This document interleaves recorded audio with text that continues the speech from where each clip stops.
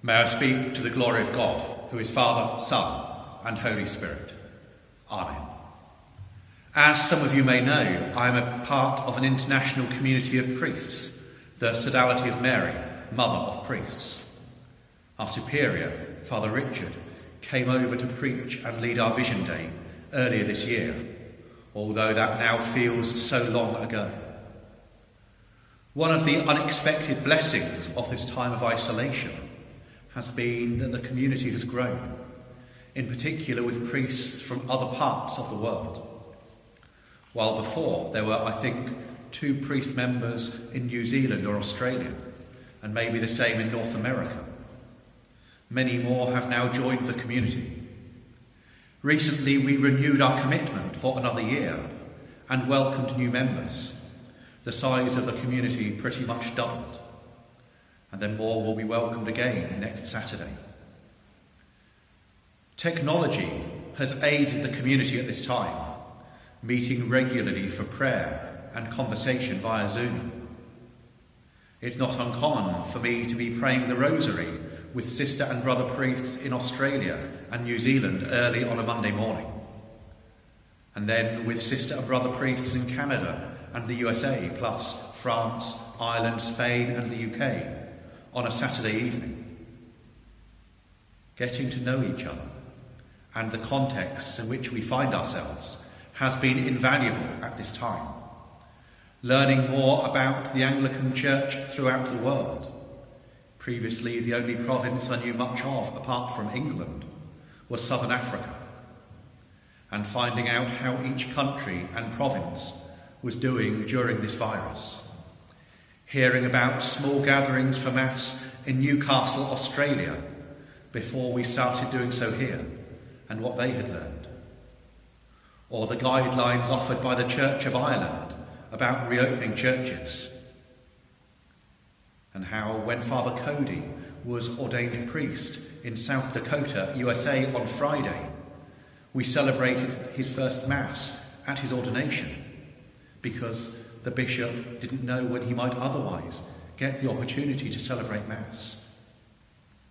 What a joy it was to be with him virtually for that Mass. But what a sorrow to think that a new priest doesn't know when he can next celebrate the sacraments. An international community of priests give that reminder that, as in today's gospel, there is that need, that charge to go out rather than just stay where we are. Jesus went about teaching, preaching, healing. He was compassionate to those he met, inviting them, wanting them to follow him. And he charged his disciples to do the same. Go. Not just to those who already know Jesus, but rather those who do not, those who have wandered off, those who used to know Jesus but got distracted or disheartened. Go, meet them, proclaim the gospel. Yes, we acknowledge there's a lot to do and not many people to do it. So pray that other people may join you, said Jesus.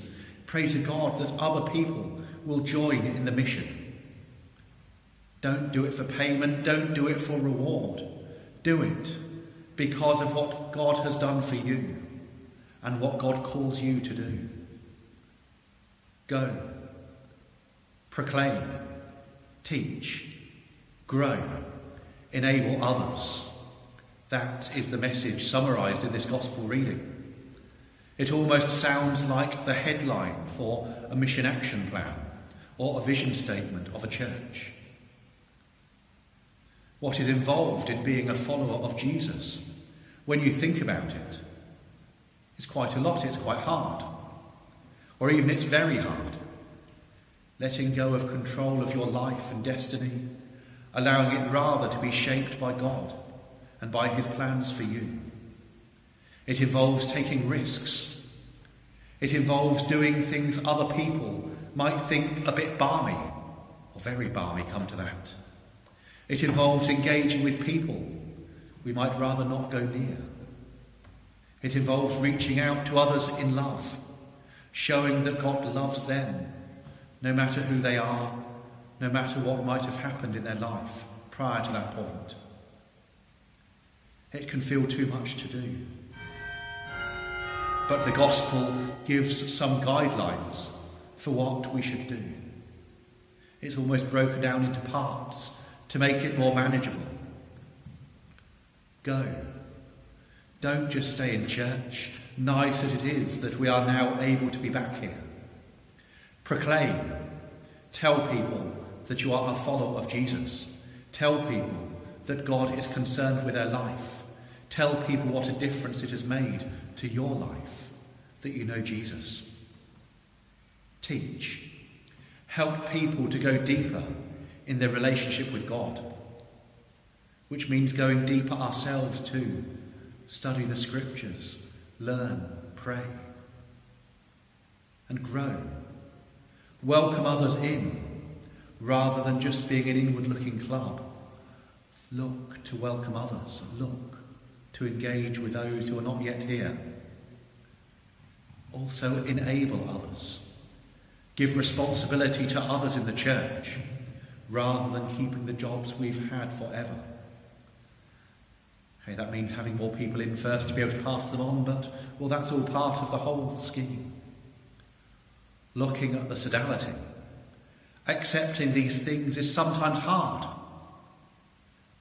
The sodality growing so quickly means I no longer know everyone.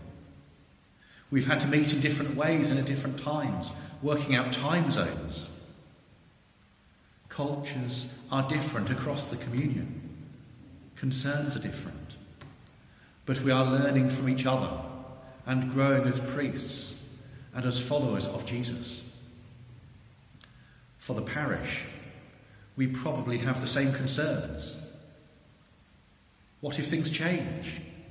What if people aren't just like me? What if they do things differently, these new people? What if I don't know everyone anymore if we grow? What if I feel I don't fit in anymore?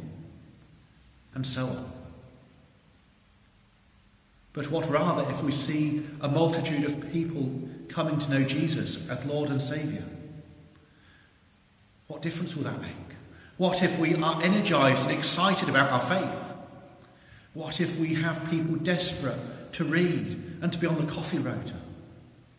What if there are so many people worshipping here that we have to arrive early to get a seat?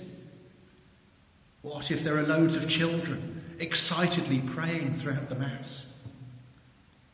What if a new load of people actually are lovely and we learn from them just as much as they learn from us about God? It sounds pretty exciting if we look at it that way. So as we move back to worship in church fairly normally next week, let us have this as our focus moving forward. Go, proclaim, teach, grow, and enable others. In the name of the Father, and of the Son, and of the Holy Spirit. Amen.